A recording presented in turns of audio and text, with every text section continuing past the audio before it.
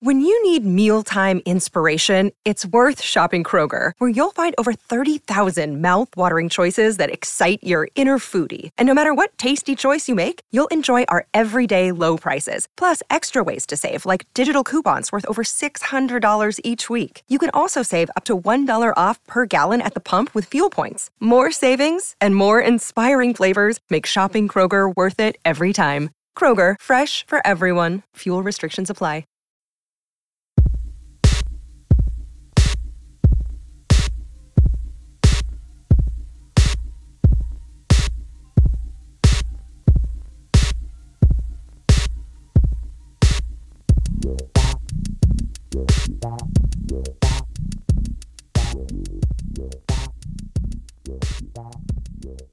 Welcome into the Big Tilt DFS podcast on Roto Underworld Player Profiler. Folks, we are here week 1 of the NFL season to get you into the money, to get you into FanDuel, DraftKings, DFS lineups. I'm Mike Randall. You can follow me on Twitter at Randall Rand, and I am going to be joined every week by the genius himself, the mad scientist, the man Josh Larkey, who will give you all the insight into how you should strategize for your DFS lineups each and every week of the NFL season. Follow him on Twitter at JLarkeyTweets. Mr. Larkey, it's an honor. It's good to be here. Mike, thanks for that intro. I was like chuckling on the other end because I feel like there's like this mythical quality about my work. I think Matt tried to like sew that in last year with the DFS work, where he said, I want everyone to think of you as this crazy wizard. So it's always funny how that sort of caught on, when ultimately I'm just a guy sitting at a computer who works in his own bedroom in his apartment, coding away. So the mad scientist he's still in his bedroom, but we'll get to the lab You eventually. are way too modest. You're smart, you build great arguments, and you bring the Twitter vitriol, which is exactly what we have to do here on the Big Tilt DFS podcast. Folks, every week you're going to join us. We're going to take you through the talking points, the injuries, the questions, and then we're going to highlight games and players that we think you should be focusing on, who to target, who to fade when you make your lineups. Josh, you ready to get going here, man? Let's get into it. Yeah, let's talk about some injuries before we dive into all the games. So some IR candidates. Curtis Samuel just got moved to IR. He had the groin injury. Tre'Quan Smith, I actually don't even know why he was put on IR. I got the notification. He's getting yanked from all projections. He's on IR. I think that it's pretty obvious that the Curtis Samuel one is going to benefit basically everybody that's in Washington that's a pass catcher, but from my take on it, especially Dyami Brown, is that kind of what you were thinking when you saw that injury come up? Listen, I have thought that Dyami Brown could be the second receiving option in this passing game, along with tight end Logan Thomas and, of course, McLaurin all year long. I never bought into Curtis Samuel. I remember, and we've laughed about Twitter videos, how people get completely overwhelmed when they see something. He caught a bomb, Josh, a couple of years ago from Cam Newton, and people went crazy. He's a gadget guy. He's always been injured. I wasn't buying it. Dyami Brown is impressed. Absolutely. I think he's a guy, Josh, that if you don't pick him up in seasonal now, you're not going to get him in a week or two. Yeah, I'd agree with that. I think Curtis Samuel definitely hurt me. I was very intrigued because he had the air yards, he has the elite speed, and I thought that he'd be, at least for this season, I really liked the Fitz pairing, where Fitz he does what he wants to do. And if Curtis Samuel is going to be running those deep routes and going to be ready for all different types of gadget plays, I thought he'd be more involved than most thought. Apparently now I'm just the donkey because Curtis Samuel has tweaked his groin, I think 4 different times this offseason. Tre'Quan Smith, yeah. A lot of groin work with Curtis Samuel, but not the right kind, certainly. And you're going to talk about Tre'Quan Smith. Josh, we have been Tre'Quan Smith truthers here at the Underworld. It may be time for us to move on, no? Yeah, I think that him going to IR is officially the last straw. Marquez Callaway does look like he will be the wide receiver 1 in this offense until when Michael Thomas comes back. The one cautionary tale, though, which we'll get to, is Marquez Callaway he has anything but a cakewalk matchup this week, so we have to temper expectations there. And then also, Jameson Crowder out due to COVID boosts probably Elijah Moore the most, as I believe Elijah Moore was sort of the direct backup before COVID happened to Jamison Crowder, so it looks like he'll get his full slot snap share. Now for the healthy guys, it looks like OBJ should be suiting up. Swift is healthy. He's practicing fully. Austin Eckler is practicing again today, so it looks like the hamstring was a scare or some type of maintenance, but that he's okay. Ayuk, he's practicing. All the San Francisco guys are good. Devontae Parker's practicing. And then my personal favorite, we checked the depth chart about 5 minutes before recording. Chase Edmonds is, in fact, listed as the starter in Arizona. That's exciting. It's amazing because I think the casual fan, Josh, is going to say, I want the goal line touches, which, by the way, Chase Edmonds may get. Who knows? They could be in a wide set, and you could get handoffs up the middle or possible dump-offs. But I want to ask you mentioned OBJ, you mentioned DeAndre Swift, you mentioned Austin Eckler. How much do you take into account the injury reports? Because, for example, some people may have stayed away from Chris Godwin the other night because he was injured in practice. That certainly would have been a mistake. I think OBJ can smash in that Kansas City-Cleveland game with the highest over-under. But do you think these injuries are going to keep people away? And are they going to miss out on a big game from a Swift or an Eckler or possibly OBJ if they stay away? Yeah, I think so. The way that I generally play it is that unless there is a clear, some type of snap count where it's said multiple times, kind of the one guy that immediately came to mind was Allen Lazard last year. He had his core muscle surgery, and then everyone was like, oh, is he the number 2 there? And over again, it was spoon-fed to us. He is on a snap count. We expect him to play 15 to 20 snaps tonight, and then he would. If a player's just on the injury report, unless the coach is saying this guy will be on a 20 or 30 snap count, sort of like what they do in the preseason when the coach will say, I want Trey Lance to have 2 drives, or once he hits 20 snaps, we're taking him out. Unless there is that specific talk, I don't buy into the injury talk, because we had it with Swift where his ADP plummets when Dan Campbell says, I'm not sure if he'll be ready for week 1. And then you watch the rest of the interview and it's basically him just trying to motivate DeAndre Swift to keep up with his conditioning. And that at no point does he think he won't be the full entrenched starter week 1. So I'd say that in general, unless there's that specific, here are his snap counts, I just disregard it. And that if he's active on game day, he's in my lineups. And the reason you listen to the Big Tilt, folks, is because you're hearing that Chase Edmonds should be the starting running back in a game with, I think it's 50 points, Josh, over under Arizona, Tennessee. He is with Kyler Murray. He's 4,600 on DraftKings, 5,900 on FanDuel. You're looking at a player, Josh, could have a big game on Sunday. Yeah, I'm very excited about Chase Edmonds. Why don't we just dive into that game first, actually, while we're talking about Edmonds? Let's take a look at it. Tennessee and Arizona. Tennessee here is a slight favorite over Arizona. The game total, 50 points, 1 o'clock, CBS. Folks, Kyler Murray, James Conner, Chase Edmonds, DeAndre Hopkins, Rondale Moore, of course, for Arizona players you're interested in. On the Titans, Ryan Tannehill, Derrick Henry, A.J. Brown, Julio Jones. Interesting, Josh. Julio Jones' receiving prop started the week at like 53. It's now climbed to 65, 66 in some books. So he's getting a lot of play. And Ferk Daddy, I can't get rid of Anthony Ferkser in my life. What are you looking at here in Arizona, Tennessee? So I think that this is just an incredible game to target in general, where it's still a little up in the air exactly what this Arizona defense is going to look like. They had some offseason acquisitions like J.J. Watt. But at least on the Tennessee side, we know for a fact this was a feckless pass defense who didn't really do anything in the offseason. And that if I had to say better or worse, I would say they're probably worse this year than they were last year. So if you have a potent offense in Tennessee with a horrible defense, we have this offense that we do believe is on the rise in Arizona. The game total reflects this. Then, I mean, what's going on here? This is most likely going to be a shootout type game situation. So that's why I feel like you can really get creative. You could have double stacks. You could have double stacks with a double run back even. I think this is one of those games where if you really want to just go with an onslaught, that it's viable here. And it's because of some of the guys you mentioned. Rondale Moore, 3,000 on DK. You're getting a min price guy who has 4.3 wheels, was the 2nd round pick.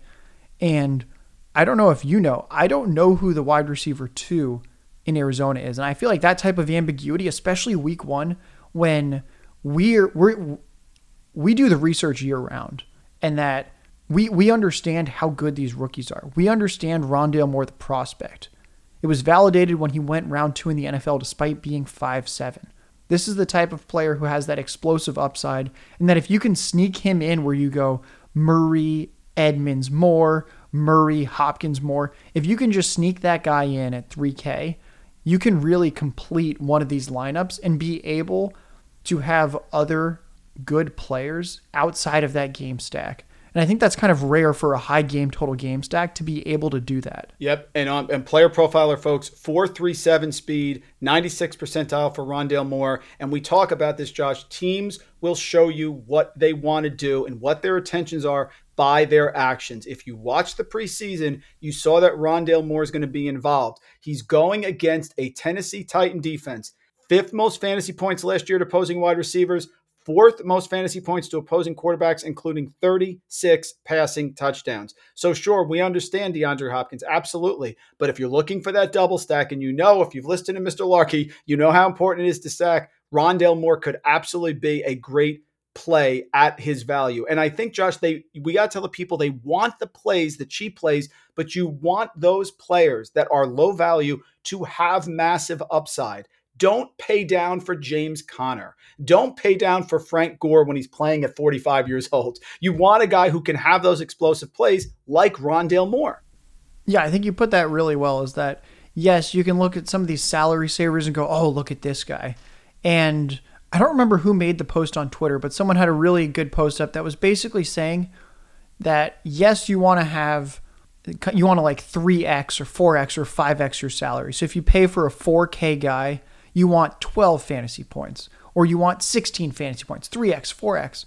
But also, it's important just to have raw fantasy points. And that if you're paying for James Conner at 4,500 going, he could get 14 fantasy points, and that's 3x, and now we're cooking with this lineup.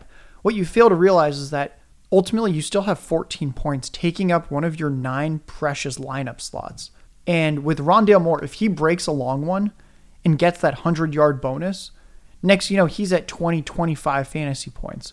And that's not really the type of output that you can expect from every $3,000 receiver. And I think that's really the difference there, is that it's not just, we're searching for value, but we want the guy that's going to be able to score like he's double his salary. And that's what Rondale Moore can get you, because like you said in the preseason, he was being used everywhere. I think he was getting a touch every 5 or 6 snaps in the preseason. That's exactly what you want.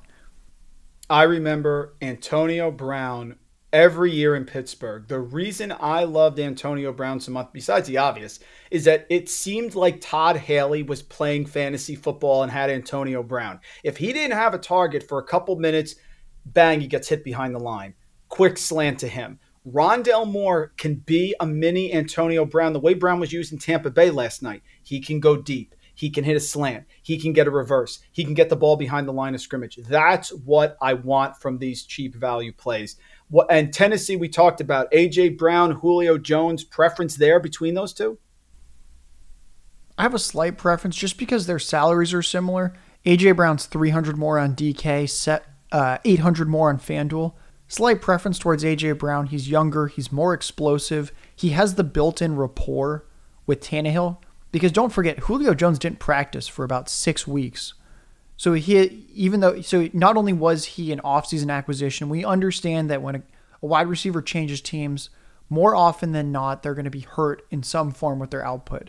I understand Julio is not the typical wide receiver changing teams. He's still, at least last year, his efficiency metrics were incredible. But still, A.J. Brown has been probably the most efficient wide receiver in the NFL the past 2 years when it comes to scoring fantasy points. There is just nobody like him with the yards per target, the touchdown rate. He is a unicorn. He's basically this generation's Terrell Owens. And because of all that, I'm still playing some Julio Jones, don't get me wrong. But if I had to choose straight up, I do prefer A.J. Brown for those reasons. Let's head out to Indy. Seattle at Indy indoors. 4th highest total on the slate, 49.5 points. The side here is all over the place. Seattle was getting 3 points for most of the week, now is favored by 3. Real interesting matchup here at 1 o'clock. Carson Wentz is going to start. Jonathan Taylor, of course, although interesting, Josh, he's 8,000 on DK and 7,900 on FanDuel. So 7.9 cheaper on FanDuel. Nyheim Hines, as we recorded this, just got a huge extension. Pittman, Paris Campbell, And of course, for the Seahawks, Carson, Metcalf, Lockett, Gerald Everett, my love. Where are you going here with Seattle, Indy? So actually, I totally forgot to put this one. There is one more injury to monitor, which is very interesting, and that is star cornerback on the Colts. Xavier Rhodes is out for this game. So I already was very intrigued by Russ Metcalf, Russ Lockett. I think this is just one of those incredible teams that you can skinny stack where we saw last year that if Russ realizes that one guy is winning his routes more consistently, he will just completely hone in on. And I think it just makes both of them more viable when the overall Colts defense takes a hit like that. So I'm not necessarily looking at going like Russ, Metcalf, Lockett. That is quite a bit of capital tied up into one team's receiving core when we know that this isn't necessarily the most high volume pass attack. But I do love you can do skinny stacks, Russ, Metcalf, Russ, Lockett. You can go Russ, Metcalf, Everett, Russ, Lockett, Everett. Get your guy Gerald in there. And I think it's really interesting because Gerald Everett is so inexpensive. 3,400 DK, 4,800 FanDuel. We don't know what his role is, but he does look like the number 3 option in the passing game. And with Russell Wilson, that's very intriguing to me. And Shane Waldron, now the offensive coordinator, is familiar with Everett with the Rams. I could see Everett, if you put him in, he could have a Gronkowski-like night from last night. A lot of passing options. Everett's open. Get you that value for a cheap play. You have to have, when I make my lineups, I'm going to have a part of Seattle in this, no doubt about it, because I think this could get sneaky here. What about with the Colts? No T.Y. Hilton, people like Michael Pittman. We're not taking Jack Doyle. What are your thoughts here with the Colts? So I actually really like the Colts side of this as well. Okay. I think there's some type of lag going on where for some reason people still seem to think that Carson Wentz is injured, even though he's practiced fully now for, I believe, 2 straight weeks. It doesn't look like he's going to be carrying a whole lot of ownership. It seems like for some reason this is a high total game and everyone has just kind of decided if we play it, we have to play the Seattle side. And you don't have to. You can play Carson Wentz with, if we're looking at DK, 4,100 for Pittman, 3,700 for Paris Campbell, 3,700 for Pascal. If for some reason you want the more boring option who will be getting the snaps, you've got Pascal.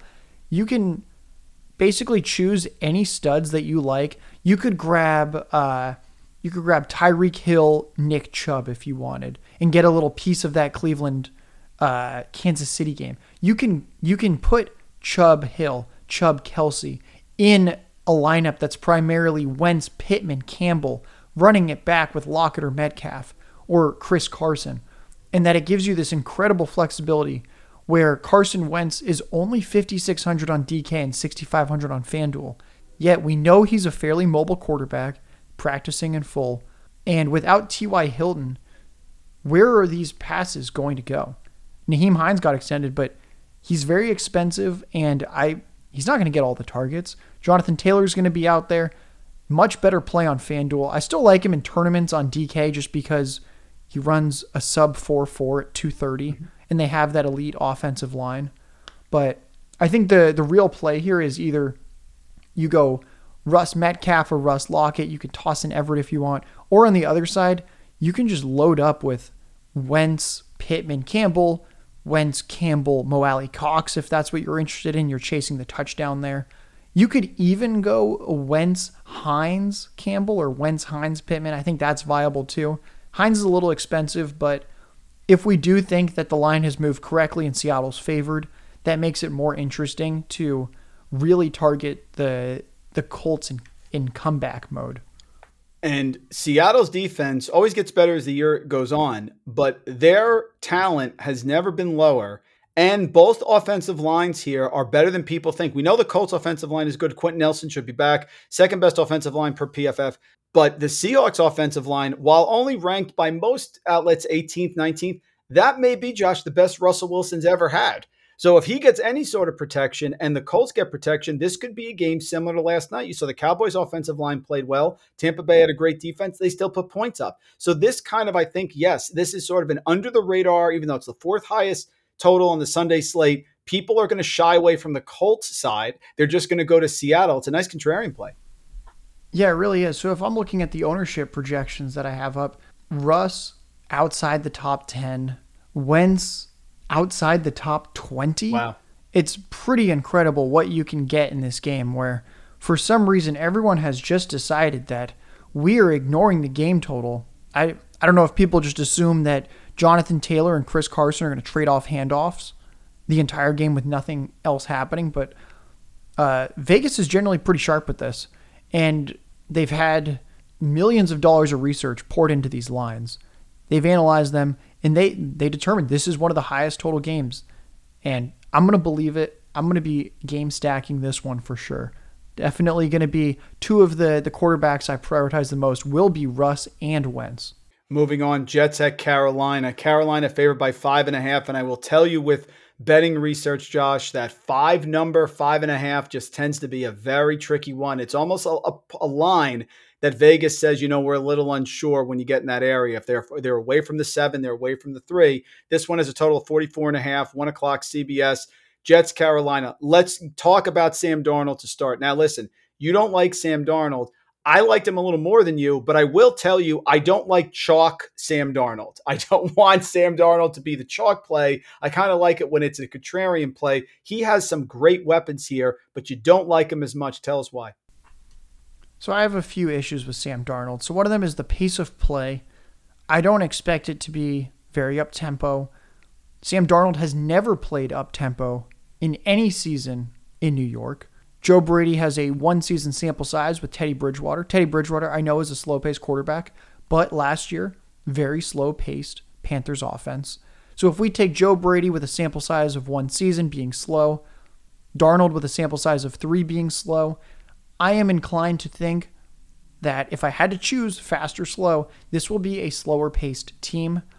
Also, they're favored by almost a touchdown, so we have to think that this is not going to be rapid comeback mode Sam Darnold. That's probably not going to happen. I also just don't think he's very good at football. He hasn't been good at football all these years. He's never really supported any fantasy-relevant options outside of the occasional healthy Jamison Crowder getting force-fed 10 targets. So because of that, there's a lot of moving pieces here where I understand it's the best weapons of his career, probably the best play caller of his career. The Jets secondary is not great, but also the offensive line on Carolina is terrible. This might be the worst offensive line in the sport with Sam Darnold. That is what really scares me, is that I just have a hard time playing a quarterback that I've never seen be good before, especially when he's getting chalky and when it looks like he's going to be one of the 5th, 6th, 7th most popular quarterback on the slate. So I understand he's got these incredible weapons, but it's really hard, especially with his track record. If they're at the goal line, how do they not just hand it off to Christian McCaffrey? They're not trying to get Sam Darnold his fantasy points. They don't want him throwing an interception or fumbling. They're just going to hand it to one of the 5 or 6 best running backs in the sport. So for all those reasons, I just have a really difficult time myself playing Sam Darnold. I will not be playing Sam Darnold this week. Josh, how does that translate to Christian McCaffrey? Because he's at 9,500 on DK. He may not be sub 10 for the rest of the entire year. Going to catch a lot of passes, I would think, especially if Brady wants to keep Sam Darnold without taking a lot of chances. Are you jamming in CMC in some way? And if so, how do you think about some savings with like a Terrace Marshall or somebody like that? So I think that the interesting plays here are CMC kind of either on an island where you just throw him in your lineup because you saved salary elsewhere, and that you're not going to sweat it. You're getting your 30 fantasy points. The other way I think you can do this is you could go CMC with Ty Johnson. I think that's kind of an interesting one. Generally, people say no on the double running back, but that's kind of been debunked, and that it's really you just don't want 2 plotting running backs. And that if there's running backs with pass-catching upside, you can, in fact, play both of them. I think CMC with Corey Davis, CMC with Elijah Moore, those are some interesting ways to kind of sneak in a little bit of correlation without having to touch too much of the Sam Darnold moving parts there. And I think the other Carolina guy I'm interested in, similar to Rondale Moore's, Terrace Marshall. Mm-hmm. This is a very explosive athlete, incredible prospect profile, priced at $3K. I will be shocked if he's $3K next week or the week after that. So I think that this is kind of week 1's always kind of the week to play the rookies because DraftKings, FanDuel. They don't really know how to price them. He's $4,900 on FanDuel, so a little more pricey there, but still that's very affordable. So I think that Marshall's kind of interesting. And then Elijah Moore is nearly min price on FanDuel. And then actually the Stone min 3K as well on DraftKings. No Jamison Crowder. So I think that those are kind of the interesting like individual plays where you can have a little bit of skinny correlation there. If I'm game stacking this though, I'm doing it on the Jets side because they're the dogs. I kind of like inexpensive Zach Wilson when he may have the Konami code. We're not quite sure. He had a lot of rushing touchdowns last year in college, not a lot of rushing yards, but he could end up being sort of the Dak Prescott where he has a lot of the rushing touchdowns at the goal line and that he's very sneaky efficient with his decisions there, which always is great when you're trying to hit big. And next thing you know, Zach Wilson has the 6-point rushing touchdown. So I think if you're going to game stack this, I prefer something like a Zach Wilson, Corey Davis, Elijah Moore, where next thing you know, you've only spent like $12,000, $13,000 and you're getting access to a game where they're a decently heavy dog with a top prospect at quarterback where we just don't even know what to expect. He looked good in the preseason. So yeah, I'm generally staying away from this, but I will definitely be dabbling with the Zach Wilson just because I'm interested. It's very inexpensive, all of his weapons. And yeah, I just can't get myself to play Sam Darnold this week. Yeah, and if you're going to go Zach Wilson, you have to go Corey Davis. That connection between Wilson and Davis reminded me of Fitzpatrick with his top wide receiver in the preseason. He locked into him, target after target. Davis could explode. He is a great value. I'm with you. Ty Johnson is the choice. I don't know why someone would pay almost $5K on DK and then 5.4 on FanDuel, Josh, to go with Tevin Coleman. And Michael Carter, this is a 3-headed backfield, not a 2. I think that's also too high. $4,700 for Ty Johnson on FanDuel. If you're going to pick one, that's where I would go as well. Next game up, Eagles, Atlanta. A lot of attention here because I think the points are going to come. Atlanta's favored by 3. Total's a solid 48, 1 o'clock on Fox. But I think that the people who can produce the fantasy points in this game, Josh, are consolidated. That's why I like it a lot. And I know we'll start at the top with Philly. You're going to like Jalen Hurts. Oh, yeah, we like Jalen Hurts. Mm-hmm. Jalen Hurts is kind of that intermediately priced quarterback with QB1 overall upside. Or, to put it another way, slate-breaking upside where he can get you 35 fantasy points. We saw it last year where he can have 250 to 300 passing yards and 50, 60 yards on the ground with a rushing touchdown. Jalen Hurts just has to be in your lineups. I think he's cash viable because of how bad this Falcons defense is. Yet how bad the Eagles defense also is, coupled with the Falcons being a decent offense, it all really makes for a nice shootout potential. I would definitely hammer the over on this game total. I believe it's at 48. Mm-hmm. I really think that there's going to be 60 to 70 points scored in this one. It's two teams that can't stop each other. And I really like Jalen Hurts with Devonta Smith. We talked a few times. I'm going to keep going back to the well. These rookies are not priced properly. Devonta Smith is $4,500 on DK, $5,300 on FanDuel. He's priced like a second, third option in an offense when I believe he is the primary option. We saw it in the preseason, that one game, right when he enters the game, peppered with targets. Short, long, all over the place, running out routes. Everything that Devonta Smith was doing it was constantly going to him. I think it was Flacco constantly looking his way. I'm very excited about Devonta Smith at 4,500. I think Goddard, 4,800 DK, 5,900 FanDuel, he's kind of interesting because we don't really know if this changing of the guard is happening or it's not happening, but still a little bit expensive when TJ Hawkinson is the same price on DK and cheaper on FanDuel, and we know that that's the number one option there? Josh, I can't justify, and I love Goddard. I loved him in best ball early in the summer. I can't justify Goddard when what I saw with Zach Ertz seems like he's going to be more involved. Do you have a problem with Zach Ertz at 3.8 on DK as opposed to Goddard at 4.8? I think Ertz is a better play if you're going to pick one. Yeah, I think you can play Ertz. I'm a little bit worried about just with Ertz and his speed, I don't think the ceiling is quite there. So that's my concern, is that I do think Ertz is a good value play, but it goes back to, at the same time, you also want just raw fantasy points in your lineup. I still think Goddard has that 20-point upside, whereas Ertz doesn't. But I understand going Ertz over Goddard. I'm just not particularly thrilled with either. I'd rather target Devonta Smith. And then I think the other sneaky one is Miles Sanders, 6,500 DK, 6,600 FanDuel. He's affordable in both.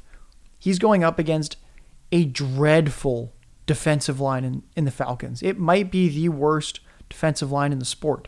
Definitely bottom 5. So I'm very excited about Miles Sanders. He's an explosive athlete. He had way more fantasy points when he was playing with Hurts than with Wentz last year, and I do think that trend's going to continue. I think he's going to be used out of the backfield as a receiver more than people think. He's 100% going to be used at the goal line when he has 20 pounds over every other option in that backfield. So I think he's a really good play there. Is there anybody else that you're interested in with the Eagles? I echo you with Miles Sanders. When we talked on the RotoViz pod earlier this summer, we said he could be the dead zone undertaker because people are just assuming that this is a timeshare with Boston Scott and he's not going to get the work. Suppose he does get the work. Suppose he does get the receptions. I'm curious with the Falcons. Obviously, Calvin Ridley's season. We know that. We've talked about his stats with and without Julio Jones. Where are you on Kyle Pitts with the Falcons this week? So yeah, we don't need to talk much about Ridley. He's just a smash. There's no Julio, hyper-consolidated targets. Pitts is very interesting because he is 6,000 on FanDuel. He's priced kind of like an elite tight end there. And I don't think it's bad. You can go to him on FanDuel. He's a rookie. We just don't know what his role is going to be. But where I think he is just so ridiculously appealing is on DraftKings. He's priced at 4,400. And that just doesn't capture anything with his explosiveness, how he looks like the clear second best passing option in that Atlanta Falcons passing game. So I think that he's especially appealing on FanDuel, especially appealing on DraftKings, where we think it's going to be Ridley. Gage will get his targets, but he's probably not going to do that much with him. He's just not quite the athlete that you need at the wide receiver 2 position. Enter Kyle Pitts. We could very easily have Ridley and Pitts with 100 yards at the end of this game. We saw TJ Hawkinson put up over 100 yards his first game ever as a rookie tight end. It would not shock me if Pitts does the same. Here's my favorite price discrepancy this week, Josh. You have Kyle Pitts, 4,400 on DraftKings. That's $100 less than Mike Gesicki, and that's $300 less than Hunter Henry, who's going to contend with Jonnu Smith. So if you're looking for upside, I don't know what planet you would take a Hunter Henry and a Gesicki over Kyle Pitts. Kyle Pitts in this offense with a first-round draft capital early in this game against the Eagles, I think it's a blow-up spot. Absolutely can consider him. Now, the highest total game on the week, Browns at Chiefs. Kansas City favored by 6, now 6.5. Game total, 54.5 points. It is hard to see how someone would win the Millie Maker without having representation in this game. But where are we going for that representation? Let's start with the Chiefs, Josh. Who do you like there? So with the Chiefs, I think Tyreek Hill and Travis Kelce are the plays. We just have so many unproven assets with Hardman, Robinson, Pringle, where we just haven't really seen the upside. I still don't get why so many people like Mecole Hardman. He gets you, 15 fantasy points 2 to 3 times a year. He has an incredibly low target share. Demarcus Robinson, very situational, doesn't have the 20-point upside. Pringle doesn't have that. We really want the guys that can get you 18, 20, 25 fantasy points. And the only guys that I really see having that here are Kelce and Hill. It's super consolidated. There's no more Sammy Watkins. So I really think that those are the two plays. I'm still hesitant with CEH. He had the ankle injury. I'm just not quite sure exactly how much receiving work he's going to get throughout the game since they have McKinnon now. So those are kind of the two that I think you should be playing on the Chiefs end. And then I'm not playing much Mahomes. Are you interested in the Chiefs side of this? Because we'll get to it in a second. I'm more interested in the Browns side, actually. I agree. I've started my builds with Travis Kelce, yes, no. That's how I started, because do I want the safety? Do I want to say to myself, Travis Kelce, I think he was top overall wide receiver 5 times last year and something like top 4 wide receiver 11 times on a week, if you look at all the weeks last year. So I'm starting with whether I want Travis Kelce or not, and then making the decision there. I don't have a lot of Mahomes because it's expensive. If you're going to stack Mahomes with Tyreek Hill or Travis Kelce, you're spending 16, 17K. I'm just not there. I think there's a lot of quarterback options. You mentioned Jalen Hurts. I think there's other quarterback options I like, but I have to have a piece of that. And I am more interested in the Browns because they're going to have to keep up here. And the Chiefs were stubborn on goal line rushes. They didn't allow a lot of rushing touchdowns last year. I think they were tied for the fewest in the league with the Ravens. So if the Browns are going to score, this could be a sneaky Baker game where he gets 3 or 4 touchdowns. But the key is whether you trust Odell Beckham. Yeah, I'm putting my trust in Odell. We'll see how that does. But the reason, just to begin with, that I was very intrigued by the Browns side is thanks to some really good research by one of our summer analytics interns this year, Neil Gupta. He and I worked together and discovered that in games where the opposing quarterback has a high fantasy points projection, that quarterback's going to almost always outscore whatever their projection is. And that their ability to hit kind of the elite 22, 25, 30-point upside at the QB position also goes up. So Baker Mayfield playing Mahomes, who's projected for a lot of fantasy points, that means that whatever projection you have for Baker Mayfield is probably too low. And that year after year, people just don't seem to project properly when looking at these game environments. Baker Mayfield is so much less expensive. $1,700 cheaper on FanDuel. $2,200 cheaper on DraftKings than Mahomes. What you can do is you can go Baker, Odell, Austin Hooper, and then grab Tyreek Hill. Or you can go Baker, Odell, Travis Kelce. And right there, you've saved a lot of money that you can use other places while still getting good access to this game. Because think about it like this. Mahomes has an incredible game. He's probably not doing that if the Browns score 14 points. It's hard for me to see the Chiefs winning 40-14, Mahomes playing the whole game, and Baker has, 200 passing yards. What's much more likely is if Mahomes has the good game, so does Baker. So you might as well just play the guy who's so significantly less expensive, who's also apparently just very contrarian. Every model I've seen, Mahomes is the most popular quarterback of the week. It's because he's on this extremely high game total. And I think you just take that and you say, all right, that's great. I'm riding Baker. I'm riding the quarterback who is talented, who does have great weapons with the best offensive line in the sport, who's going to need to keep up this entire game. And Baker has flammability. Last year against Cincinnati, 5 passing touchdowns, was the overall QB6. And then late in the year during playoff season for fantasy, week 14, week 15, overall QB2. Week 13, week 14, overall QB3 and overall QB2, 6 passing touchdowns combined. He ran one in as well. So he is the other quarterback in the explosive game, folks. Do not forget about Baker Mayfield.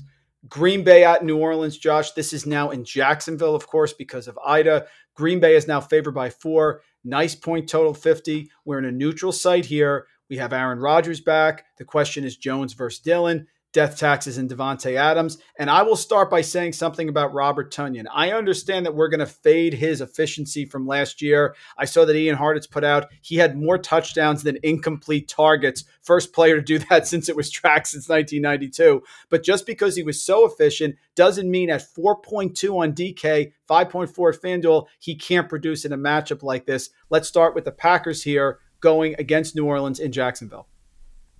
So I think that the best play on the Packers has to be Aaron Jones, who's just grossly mispriced. He's coming in at 6,800 on DK, and you might want a little more context, and you're like, well, who's around him? DeAndre Swift, where the Lions are projected to score under 20 points, I think they're the lowest team total on the slate, is the Lions. DeAndre Swift is 6,900, which is kind of nice, but not nice for playing him. Mm-hmm. Aaron Jones, 6,800, a running back who is now just in sole possession of the targets in the running back room when Jamal Williams left. I don't quite understand why Aaron Jones' price has dropped. He's fully healthy. They still don't have a number 2 wide receiver of consequence that I'm aware of. I really think Aaron Jones is just such a smash here. and that whether or not you're game stacking this or any stacks, you can have naked Aaron Jones, just like you can always have naked McCaffrey. Aaron Jones, you can just play him if you have the salary for him. So I think that he's definitely the best play here. I'm not that interested in A.J. Dillon. I think we need to see a little more first to know really what's going on and what this touch distribution is going to be like. But I do know that Aaron Jones is getting the targets, and it's still not even certain that Dillon's getting the goal line carries. He didn't look great during the preseason. And then, yeah, I think Adams, like, you always have to consider him. I know he's in the 8,000s on both platforms, but nobody gets the target share that he does from a quarterback as good as Aaron Rodgers. I'm not super interested in any type of massive game stacks in this one because I'm still skeptical that the Saints can keep up when their skill position room has been decimated. But I think there's very nice individual plays in this one. We don't want to guess in our DFS lineups. People last night were considering Ronald Jones or Leonard Fournette. Who's going to get the goal line touches? Well, what ended up happening, folks, is they alternated them, and then Giovanni Bernard got the passing work. We don't want to guess that A.J. Dillon's going to get the goal line touches because that could be an absolute bust. You know Aaron Jones is going to perform. You know he's going to be involved in the passing game. On the flip side here, Josh, with New Orleans, what are your thoughts with Jameis Winston? Because we also don't know if Taysom Hill's going to come in when they get inside the 20. So while Winston may look good at 5.2, are you concerned at all that Hill is still going to be part of that offense like he was when Drew Brees was there? Yeah, it's definitely a concern. If Taysom Hill can keep Drew Brees off the field at times, you can pretty much guarantee he's going to be able to keep Jameis Winston off the field at times. And also, we talked about it with Darnold, where the only reason we're talking about Darnold is because he has McCaffrey, DJ Moore, Robbie Anderson, Terrace Marshall, Joe Brady in his ear. Jameis Winston, when he was tearing it up in fantasy, had Mike Evans and Chris Godwin. He doesn't have that anymore. Instead, I know he has Kamara, but after that, he has Marquez Callaway. Adam Troutman. Is the 160-pound Deontay Harris going to get a full snap share this game? To be determined. But it is not looking good. Lil Jordan Humphrey, I think he runs a 4.7 or a 4.8 yes. Last time I checked. This is not the type of explosive receiving core that Jameis Winston has had in the past. And for that reason, I'm just not that interested. I understand that he's affordable, but still, there's a difference between being affordable and actually being a good play. And I just don't see him as being a great play here. I really like Kamara on the Saints side. And then I think Callaway is interesting. My worry, which was I think has kind of been confirmed with the Traquan to IR, is that the best cornerback in the entire NFL, not even close, is Jair Alexander. Looks like he's going to be covering Callaway.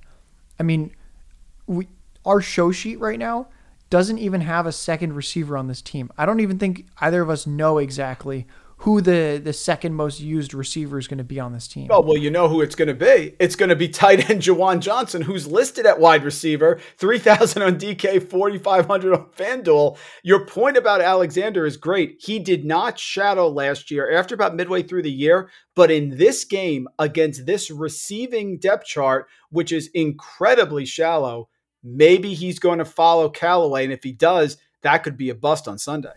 Yeah, that's what I'm afraid of, is that even if he's not shadowing him, that the defense can key in on him, he can get double teamed. I do think Adam Troutman is interesting. 2,900 on DK, 4,600 on FanDuel. I don't like him quite as much on FanDuel.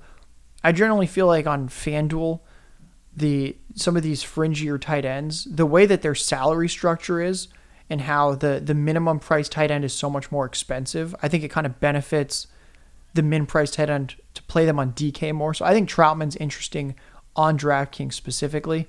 And then Kamara is just a great play on both sides. I've seen the splits. He's getting like 30-something fantasy points a game whenever Michael Thomas isn't on the field.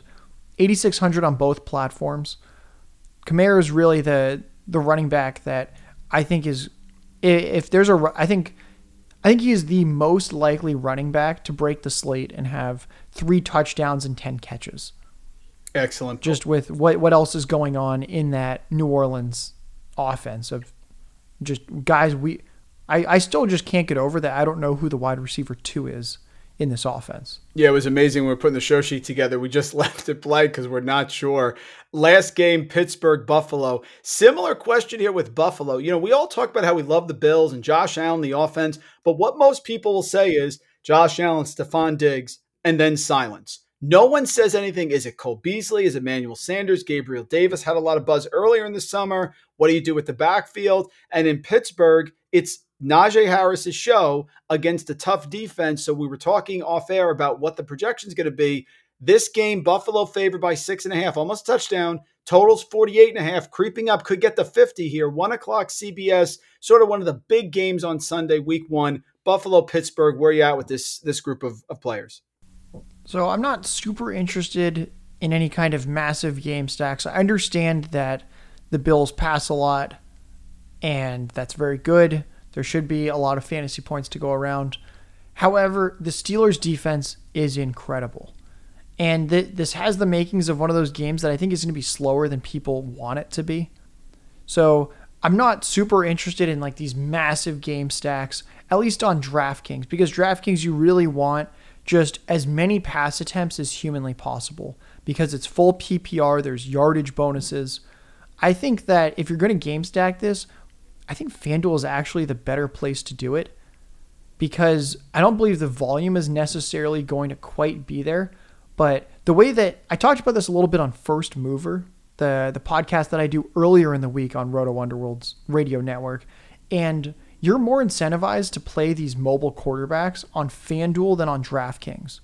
And that if we think that this might be not quite as high scoring, not quite as high of a game, that maybe it hits the under on 48.5, Josh Allen's a better play on FanDuel where you don't have to worry about the yardage bonuses and it's half PPR, so non-quarterbacks score fewer fantasy points. Also, the QB price scale is much more condensed on FanDuel. There's only about $3,000 difference between the most expensive and least expensive QB on FanDuel. But there's about $4,000 difference on DraftKings. So because of that, I think these mobile quarterbacks that can get those rushing touchdowns like Allen become more attractive on FanDuel, and that you can do a Josh Allen, Stephon Diggs, or an Allen Beasley or an Allen Sanders, running it back with any of Deontay or Claypool or Najee Harris. And I think that's kind of the angle that I would take if you want to game stack this. DraftKings, I'm not quite as interested, but I do like some of these pieces. I think Beasley and Sanders are both in play because we're not quite sure who the number 2 is there. But all we know is that whoever the number 2 target is in these Josh Allen games usually has quite a productive fantasy day. Also, on the Pittsburgh side, my favorite is, especially on DK, I really like Claypool.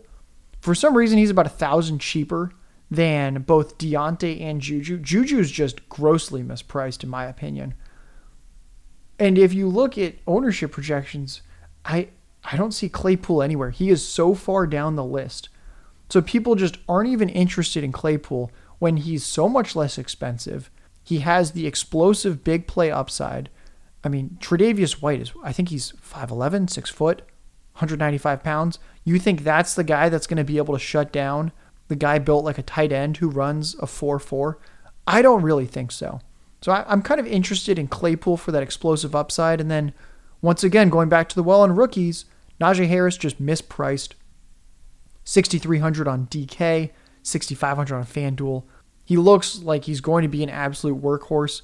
He had, I think, a 85-90% snap share, 90% touch share in the preseason when the starters were out there.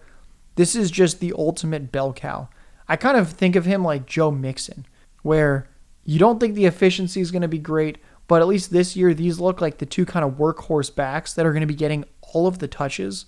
And it's never going to be sexy, but at the end of the day, there's going to be fantasy points, especially anytime they fall into the end zone and get 1 or 2 touchdowns. So I really like Najee Harris, where you can just kind of play him naked if you want and say maybe he should be 8,000 and that he might be in future weeks, but right now we're getting him in the low 6s. So if I were to attack this game, I really like the idea of going like a Beasley Harris and having a little skinny correlation in there, or Sanders Harris, or Beasley Claypool, or Diggs Claypool. Those are the kind of angles that I'm more interested in. I'm not quite as interested in the full game stack for this one. Don't forget, folks, Stephon Diggs last year against Pittsburgh, 10, 130, and 1. I think that Claypool's ownership is being suppressed because people think that he was sort of touchdown heavy last year, and maybe Najee Harris gets some of those goal line looks, but that puts his price, 600 less than Juju on DK and 400 less on FanDuel. I cannot envision a situation I would ever play Juju over Chase Claypool, and I like Claypool over Deontay in a lot of these situations because you mentioned about Tre'Davious White, who could be on Deontay most of the time. Those were the games, folks, here on the Big Tilt. Did I miss anything, Josh? Anything else you want to add here before we get out of here? We hit all these games really well. I think a couple other guys to mention. TJ Hawkinson is just a great play on either site. He's kind of being priced like he was last year when things have totally changed. There's no more Marvin Jones there. It's a different quarterback who we know doesn't have the arm strength Stafford does, and that's going to suit a tight end like Hawkinson who operates more shallow in the field really well with Jared Goff. So I think that that's just a great, if you don't want to take our suggestion to play a Kyle Pitts or a Gerald Everett, Hawkinson is another great play there. Ayuk is fully healthy, so I think he's interesting because he has that explosive upside. And that's what we want, is we want these players that can just take over a game and that have the talent to do that. Because yes, you want to be careful. You don't want to play a player that's in 70% of everyone else's lineups. But at the same time, we do want to play good players. Good players are the ones who score fantasy points. And at the end of the day, we need fantasy points in our lineup. So I think Hawkinson's a really interesting one that I know I'm going to have a good amount of exposure to. And then one more player is, I keep mentioning it on Twitter. It doesn't seem to get enough engagement. I think people just don't care that Jalen Waddle is 3,600 on DraftKings. There is no Will Fuller. He is suspended. Devontae Parker has been in and out of practice reports with his injuries.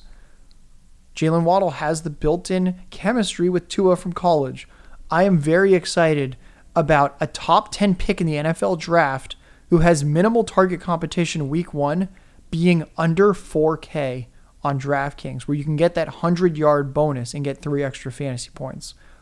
I think Jalen Waddle is going to shock a lot of people.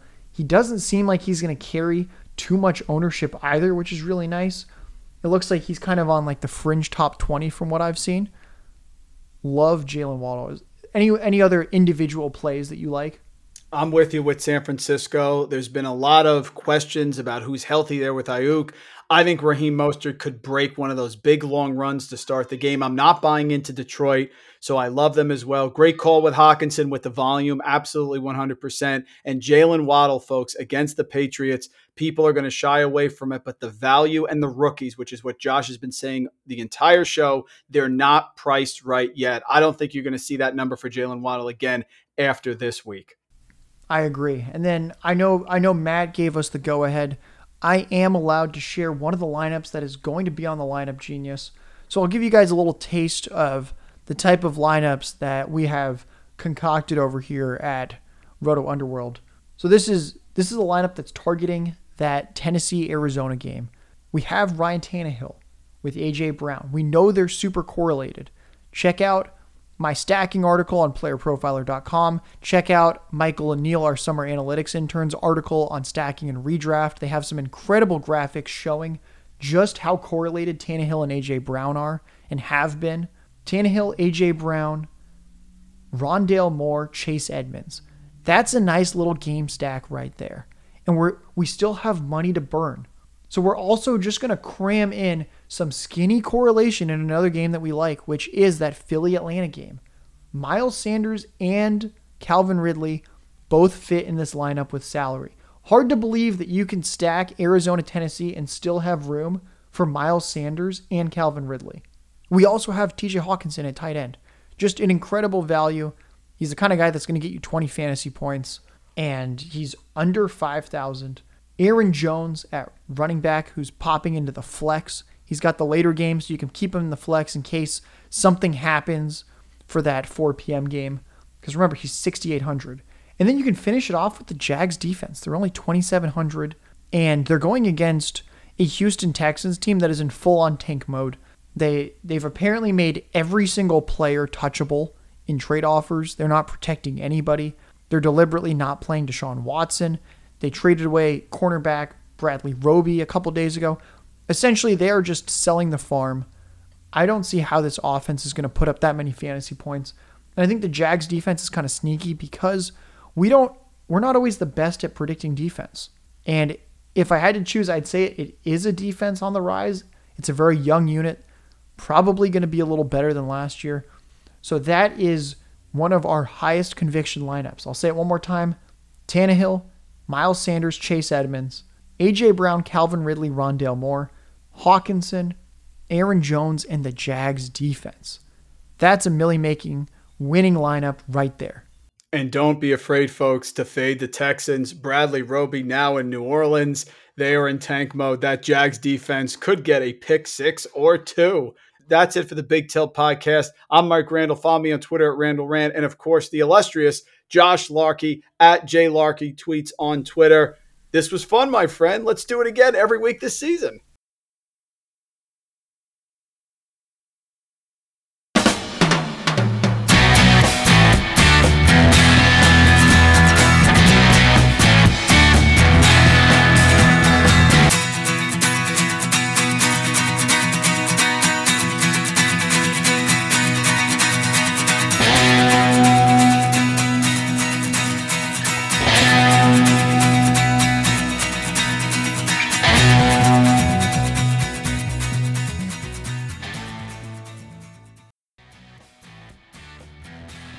Yeah, I think we should see each other next week. Let's do this.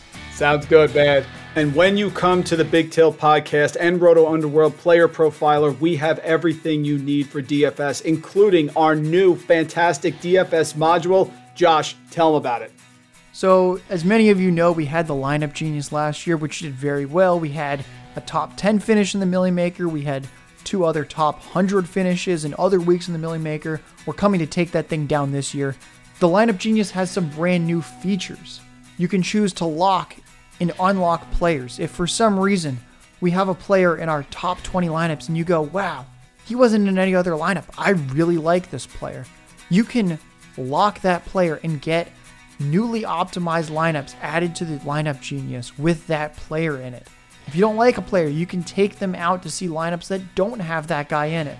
We have the brand new Cash Game Optimizer, where you can optimize your cash game lineups.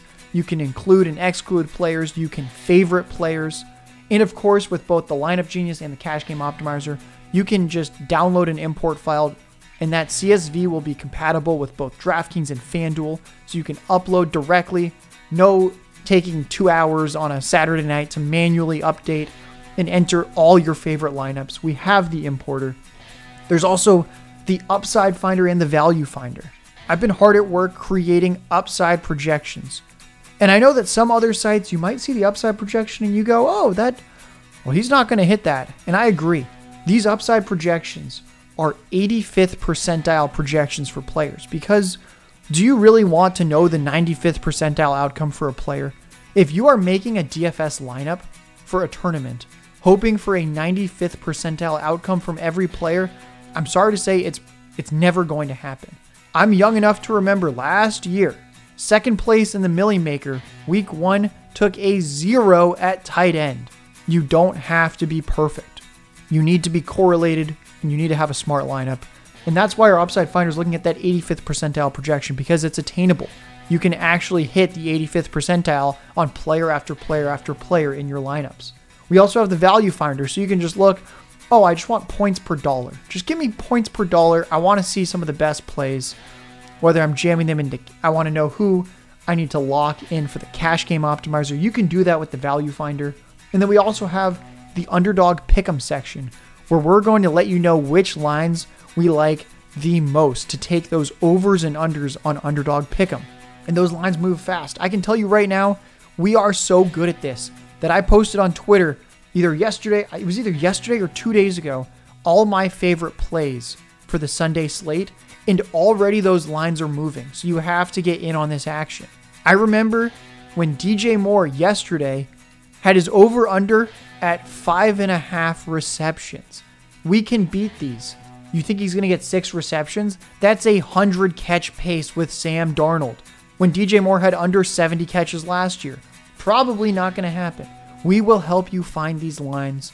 You're going to have to get in quick, and the Underdog Pick'em section is the place to do that. And that is our brand new DFS module that we kind of just sprung on the public this year. So that's kind of what the last few months of my summer has been, is hard at work making sure we can have the most profitable summer possible at Roto Underworld and playerprofiler.com.